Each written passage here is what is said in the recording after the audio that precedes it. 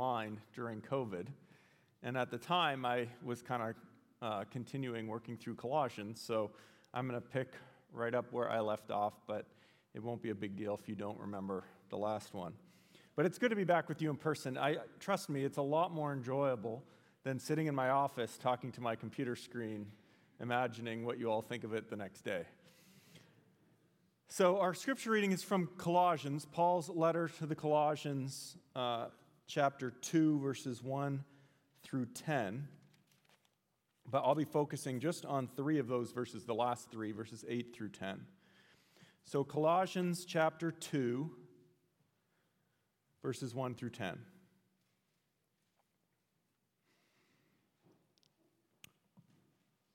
Hear the word of the Lord. I want you to know how hard I am contending for you and for those at Laodicea and for all who have not met me personally. My goal is that they may be encouraged in heart and united in love, so that they may have the full riches of complete understanding, in order that they may know the mystery of God, namely Christ, in whom are hidden all the treasures of wisdom and knowledge. I tell you this so that no one may deceive you by fine-sounding arguments. For though I am absent from you in body, I am present with you in spirit, and delight to see how disciplined you are and how firm your faith in Christ is. So then, just as you received Christ Jesus as Lord, continue to live your lives in him, rooted and built up in him, strengthened in the faith as you were taught, and overflowing with thankfulness. And now the verses we'll be focusing on. See to it that no one takes you captive through hollow and deceptive philosophy, which depends on human tradition and the elemental spiritual forces of this world, rather than on Christ. For in Christ all the fullness of the deity lives in bodily form, and in Christ you have been brought to fullness. He is the head over every power and authority. So tomorrow, October 31, as every child in this room knows, is Reformation Day.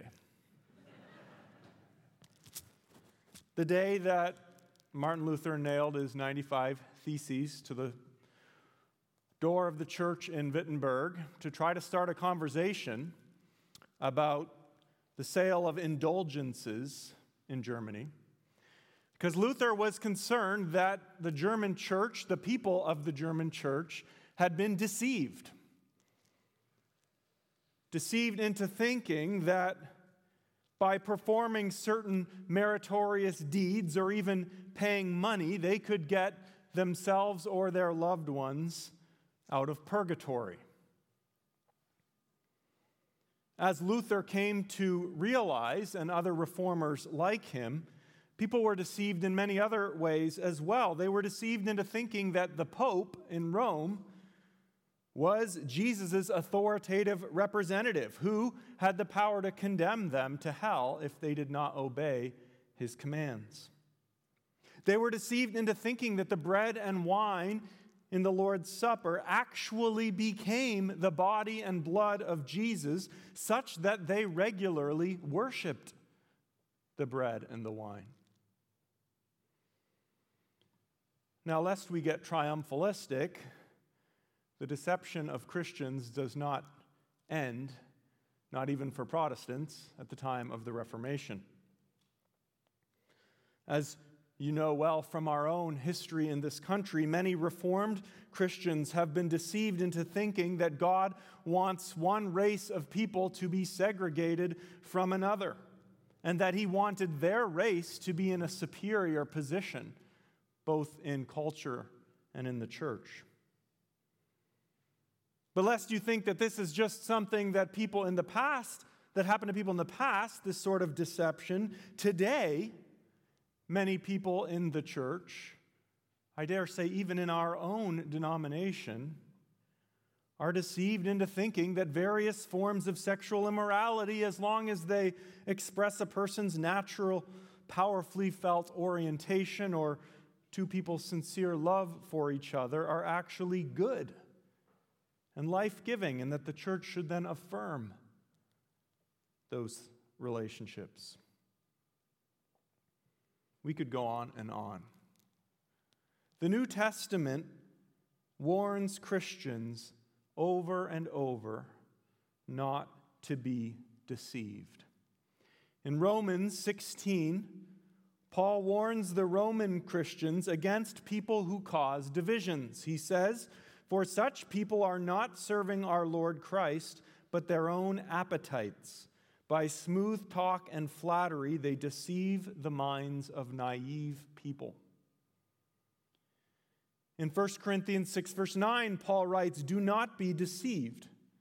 Neither the sexually immoral, nor idolaters, nor adulterers, nor men who practice homosexuality, nor thieves, nor the greedy, nor drunkards, nor revilers, nor swindlers will inherit the kingdom of God." In 1 Corinthians 15:33, he writes, "Do not be deceived. Bad company corrupts good morals." In 2 Corinthians 11, he writes that he is afraid that the Corinthians will easily be deceived and seduced if someone comes and preaches another gospel to them. In Galatians 6, verse 7, when calling the Galatians to perform acts of mercy for the needy, Paul writes, "Do not be deceived. God is not mocked, for whatever one sows, that will he also reap." In Ephesians 5, verse 6, after mentioning various sins, Paul writes, "Let no one deceive you with empty words, for because of these things the wrath of God comes upon the sons of disobedience." And in 2 Timothy and 2 Thessalonians, Paul warns that in the latter days, evil people will come, evil teachers, seeking to deceive the faithful, and will succeed in leading many people astray. And again, we could go on and on. Scripture warns us constantly and emphatically not to be deceived.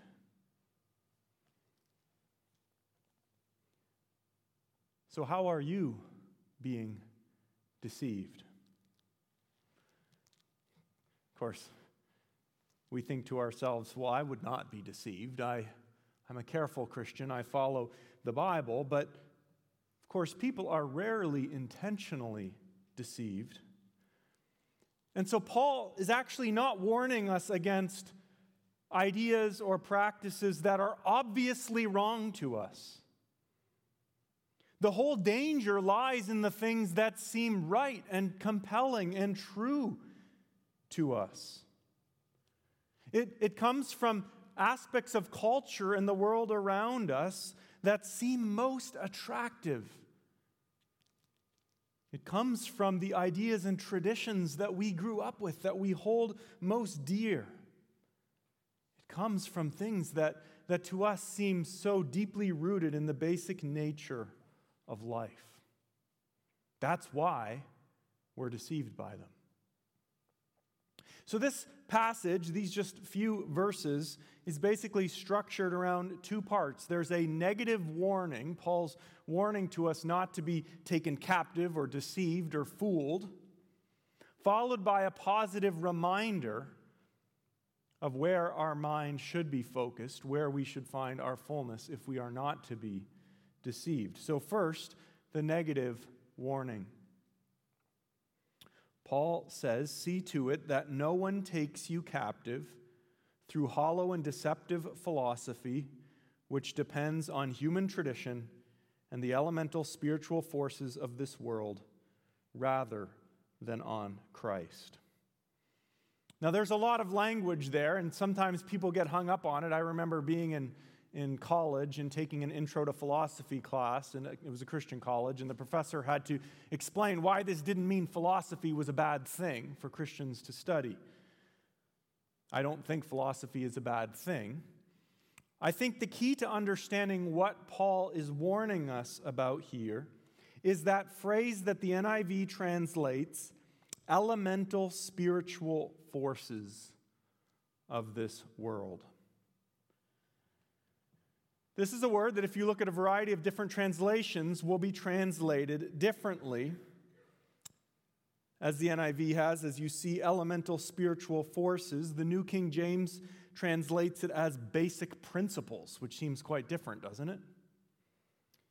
The ESV translates it interchangeably as elemental spirits or elementary principles. The Greek word, and I do not normally bring Greek into a sermon, but in this case I will, the Greek word is stoicheia. Stoicheia, that's what Paul is warning us not to be deceived by. And stoicheia in the ancient world meant, or it's often interpreted as meaning multiple things that it did mean in the ancient world. On the one hand, it's interpreted as referring to spiritual forces, such as angelic beings or demons, or even the gods in pagan thought, of stars and planets and other parts of nature, who, it was believed, controlled the destinies of human beings. So in Galatians, Paul uses the word very clearly to refer to the false gods worshipped by pagans. But in other instances, and this is why you have the translation confusion, in other instances it's interpreted to mean the basic rules or laws or principles by which the world works, including basic principles of piety, religion, or justice. And these principles reflect the creation order in some way, but in Paul's view, they've been distorted by sinful humanity. So they're created good, but they've been distorted. And so in Galatians and later on in Colossians, Paul actually uses the term to refer to the principles and commandments of the Mosaic law when they are served as if Christ had not fulfilled them. They're good, but they've been corrupted. Now, the problem with our translations is they often choose between one or the other of those meanings, and what I want to suggest to you is that we shouldn't choose, that Paul actually has that whole range of ideas in mind, both spiritual forces and basic principles of the world, because the problem that leads us to separate those is actually a modern way of thinking. In the ancient world, they did not separate spiritual forces like angels and demons and gods from the basic principles of the world. Those things were all seen as being part of one and the same reality. And so that's how I want us to hear what Paul's warning us against. And therefore, I would define for you the stoicheia as both the spiritual powers and the basic moral and religious principles of creation that have been distorted and corrupted by human beings and in the fall. And that therefore, although they are good and had their proper place at one time, they now enslave us. They exercise domination over us. They are by nature good, created by God, but they've been distorted by our own rebellion to become our idols, to become our masters. Think about in Romans 1, where Paul talks about how although God's attributes are clearly revealed such that people should give thanks to him and worship him, instead they suppress the truth and worship the creature rather than the Creator, thus serving idols that become their masters. Well, the creatures they're worshiping are good, they're created by God, but we turn them into something they were never meant to be. Similarly, in Romans 1, Paul goes on by a parallel logic to say that because of sin, people turn sexuality into something it was never meant to be, twisting it and distorting it so that it enslaves us according to the passions of lust. Paul's concerned about the way we take created things, even creational principles that are not just good, but really good in and of themselves, that are intended to draw us to worship God as our Creator and turn them into idols that then enslave us. And we do this for various reasons. We're sinners, of course. We're in a fallen world, but we still have that longing that God gave us as people made in His image for fulfillment, for love, for community, for fellowship, for ultimate truth.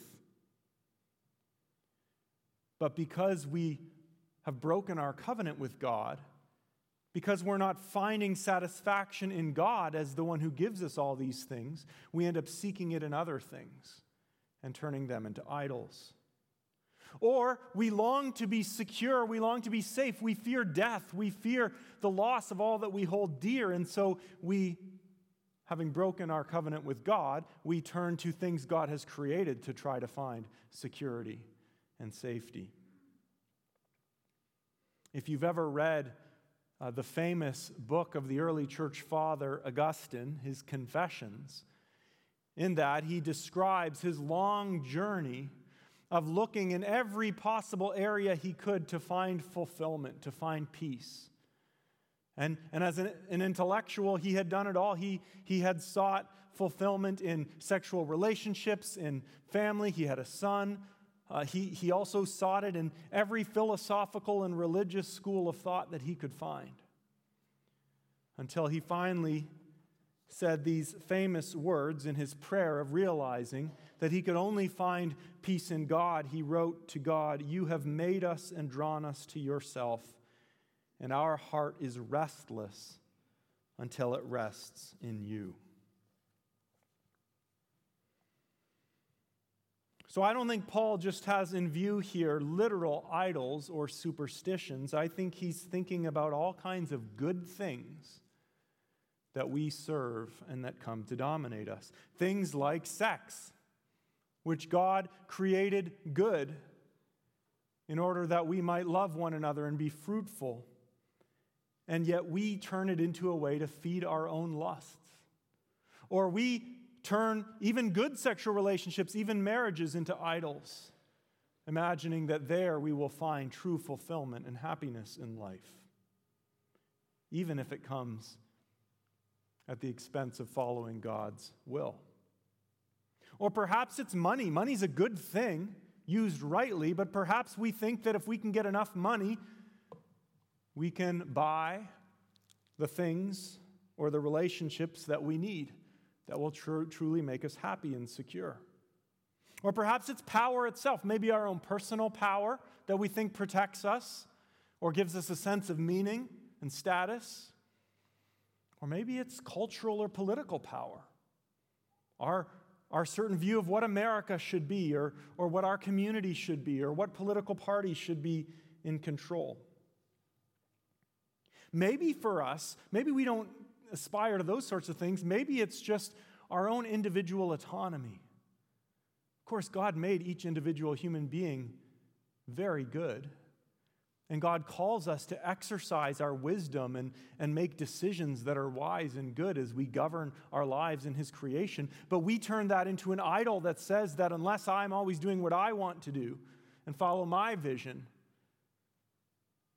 then my rights are being violated because that's what I serve first and foremost. But maybe it's something else. Maybe it's your family. Your husband or wife or your kids, or maybe your extended family or your friendship network, your community. And you think that's where it's really at. Life's short, but if I pursue those things and I have my priorities straight and I'm faithful to my family and serve them well, that's where happiness will be found. And I'll be living the good life. And if anything threatens those things, I will fight it tooth and nail. Because that's my life. Or maybe it's religious traditions. Maybe you find a lot of peace in traditions that were handed down to you by your parents or by your church. And you think, in these ceremonies or rituals, I feel so much peace. Or here, I feel this emotional high where everything seems right. And they become an end in of themselves to you. Just like the law of Moses did for many Jews. To the point that when Jesus came and fulfilled the law of Moses, they weren't willing to follow him because they loved their religious traditions more than they loved the God who gave them to them. Or maybe it's a system of rules. Rules are good, but maybe you turn them too into an idol, becoming a legalist who will hold fast to your rules no matter what, and therein find your confidence that you are a good person, a righteous person who others owe respect. We seek salvation from the fears and sorrows of life in all of these things. They're good things, but we make them idols, or we make them our masters. They come to have an outsized importance to us to the point that they actually control our lives, and because they're so dear to us, they even distort our understanding of the gospel. And if the gospel asks us to do something that forces us to give up one of these idols, we won't do it. And so we revise the gospel instead, so it won't challenge us or what we hold most dear. And then these things consume our time and our energy. And because they lead to different factions of Christians, each serving its own idol, they actually divide us. Because our focus isn't on Christ anymore, it's on all these other things. And then when these idols fail us, as they inevitably do, they lead us to despair, bitterness, even cynicism.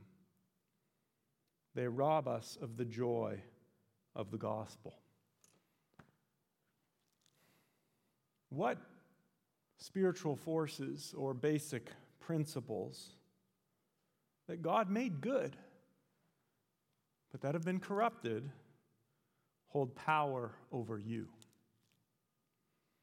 What fears and anxieties consume you? Where do you find yourself resting your hopes for deliverance? Paul's warning us not to be taken captive through hollow and deceptive ideas that depend on human tradition or the basic spiritual forces and principles of the world, all of which may have once been good, but now are all distractions from where we should really be focused, as he says there at the end of the sentence, on Christ. And that leads us to the positive reminder, which the focus there is on that statement Paul makes in verse 10, in Christ you have been brought to fullness. But his broader comment there is, for in Christ all the fullness of the deity lives in bodily form. And in Christ you've been brought to fullness. He is the head over every power and authority. There are basically three arguments packed into these verses. First, Jesus is God. This is one of the most explicit statements of the deity of Christ in all of Scripture. In Christ, all the fullness of the deity lives in bodily form.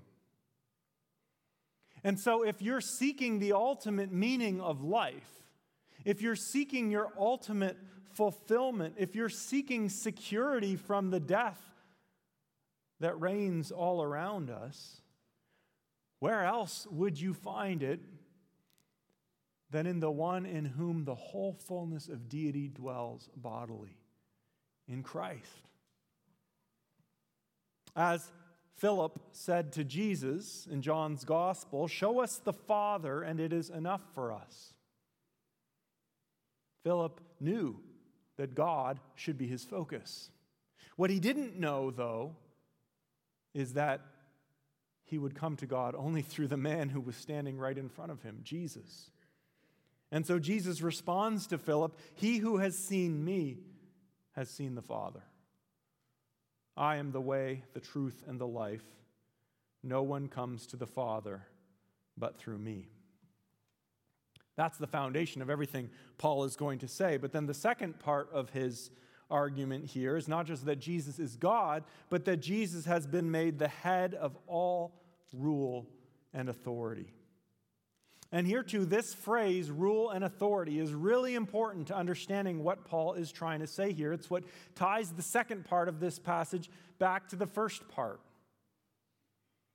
This concern for rule and authority actually is central to Paul's thought all through Colossians 1 and 2. In Colossians 1, verse 13, he has told us that Christ has rescued us from the dominion of darkness. And then in Colossians 1, verse 16, he reminds us that all thrones or powers or rulers or authorities, rule and authority, were created in Christ. They're creational things. They're good, created in Christ. And then in verse 20, he has told us that all these powers, all these things, therefore including rule and authority, have been reconciled to God through Christ. So what is this rule and authority that Paul's talking about that he keeps coming back to, and that he'll come back to again in chapter 2, verse 15? What is rule and authority? Well, this phrase actually appears many times in the New Testament. In some places, it refers to angels or spiritual powers. In other places, it refers to human rulers or civil authorities. And in some cases, it's ambiguous. It's not clear which of those it's referring to, and there's no evidence that it should be limited to one meaning or another. Again, we look back and we think, well, what does he mean? Does he mean spiritual forces or does he mean human civil authorities? But in the ancient world, those were not such separate things. In the ancient world, politics and religion was deeply fused together. Remember, this is the day of emperor worship, the emperor cult. And so when he's talking about all rule and authority, he's talking about all rule and authority, whether human or spiritual, angels, demons, political figures, whatever it is. And that means that there's a parallel here to what I was explaining earlier in that phrase, stoicheia, elementary principles or spiritual forces. In both cases, Paul is talking about all of these powers, all of these rules and principles that were created good, but have become corrupted to the point that they enslave us. And you actually see this come to expression in the book of Revelation in fascinating ways. Obviously, Revelation is not written by Paul, but by John. But there, John shows how in the pagan world, as he views it, not just the devil and not just pagan religion, but also the power of Rome and of commerce and of ideology and of wealth and luxury and all these aspects of culture had all become part of the devil's war against God's people. They're all part of the world that persecutes the saints. And so what Paul is telling us in our text then is that by Jesus, who is God, by his death, resurrection, and ascension, he has conquered all of these powers.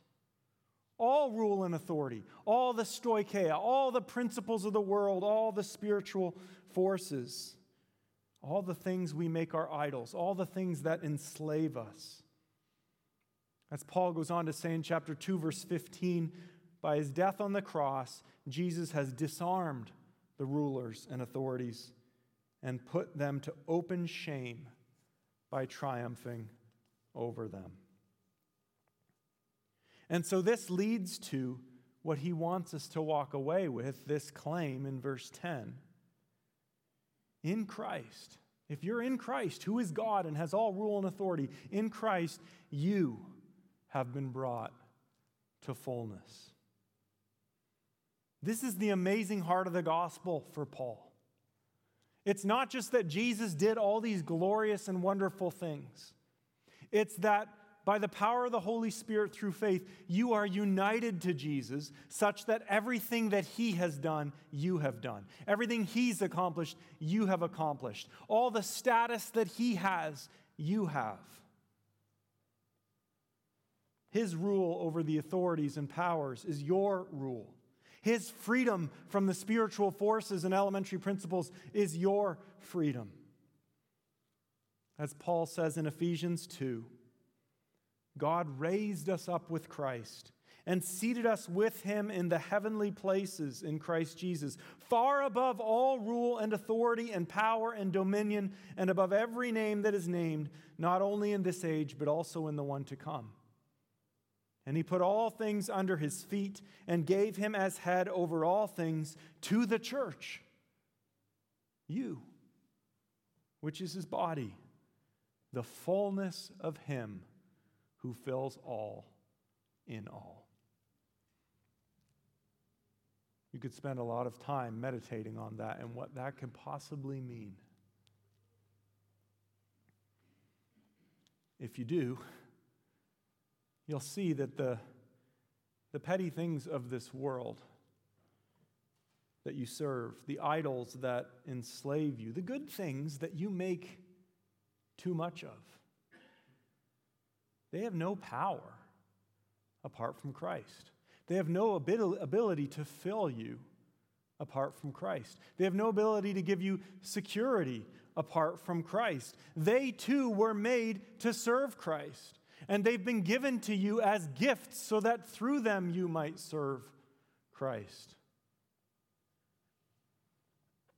Sex was given to us so that men and women could love one another, and in that love and fruitfulness that comes from it, be a picture of the love between God and his people, between Jesus and the church. Because one day, we'll no longer be married or given in marriage, but one day we will find ourselves in that perfect love with God and with his people. Money was given to us so that we might meet each other's needs. And so, practice the love of Christ by serving. Power is given to us so that we might protect the weak who are committed to our care and restrain those who would harm them. Our autonomy as individuals has been given to us so that we would use our wisdom and gifts as image bearers. Jesus is the express image of God, of course, but we are called to be image bearers like him and govern all these things that have been placed under our feet. Family, marriage, and kids are given to us to build communities that express the love of Christ to one another, but ultimately to point us forward to that true family, the body of Christ. Religious traditions are good because they're given to us to help us serve God and be shaped by his truth, to be discipled and trained as Christ-like people in the freedom of the gospel. Rules are given to us to remind us of the devil's deceptions and to protect us from those things that threaten us. But none of those things are ends in themselves. None of them should be more important to us. None of them should be more important to the church than Christ. And when we make them ends in themselves, they bind us to a world of death and decay. Because relationships, money, the economy, social justice, the military, your family, your friends, your skills, your intelligence, even your churches, they'll all fail you at one point or another. People will disappoint you or betray you. Loved ones will die. You will sin and make mistakes. You'll make a mess of your own life.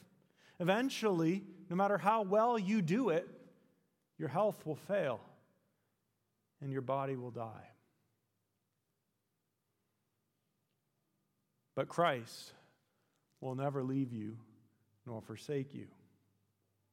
That's why he told us in his Sermon on the Mount, do not worry about your life, what you will eat or drink, or about your body, what you will wear. Of course, these are good things. Jesus isn't saying they're not good things that we shouldn't be concerned about at all. But then he says the pagans run after all these things.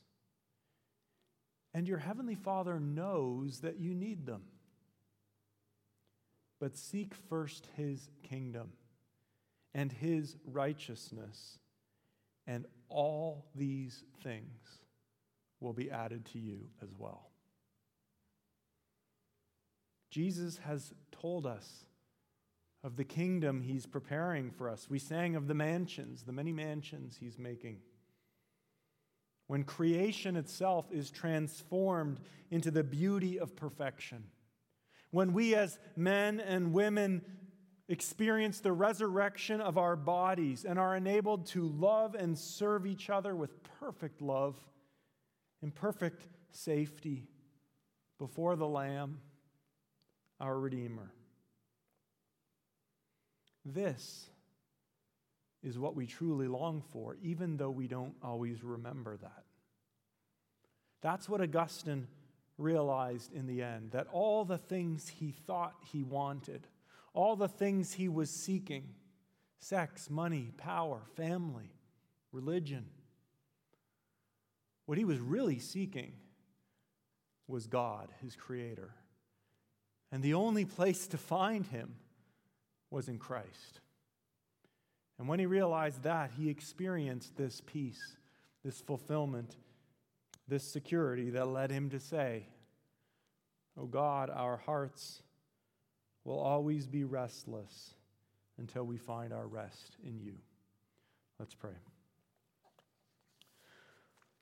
Father in heaven, we confess that we are often fooled, deceived by the world. We look at these things and they're good things, but our sinful hearts corrupt them and turn them into idols that distract us from you rather than lead us to you. And they lead us to distort the gospel in so many different ways. Lord, we even look with pain at not just our own lives, our own hearts, the ways we do this, but the ways in which this has torn your church apart and is tearing your church apart. And the only way for us to escape it is for you to come by your Holy Spirit and fill us and train our hearts and minds to look to Jesus, to put our faith in him, in whom all the fullness of deity dwells, and to see that you've given us all things in him. So Lord, we pray that you would give each person in this room that faith. We pray that you would lead to repentance in the broader church, and that even in the world, those who are held captive, who are fooled by the principles of this world, Lord, that they too would see the freedom they have in Christ and his kingdom. We pray that in all these ways you would do far beyond what we could even ask or imagine. We pray in Jesus' name, amen.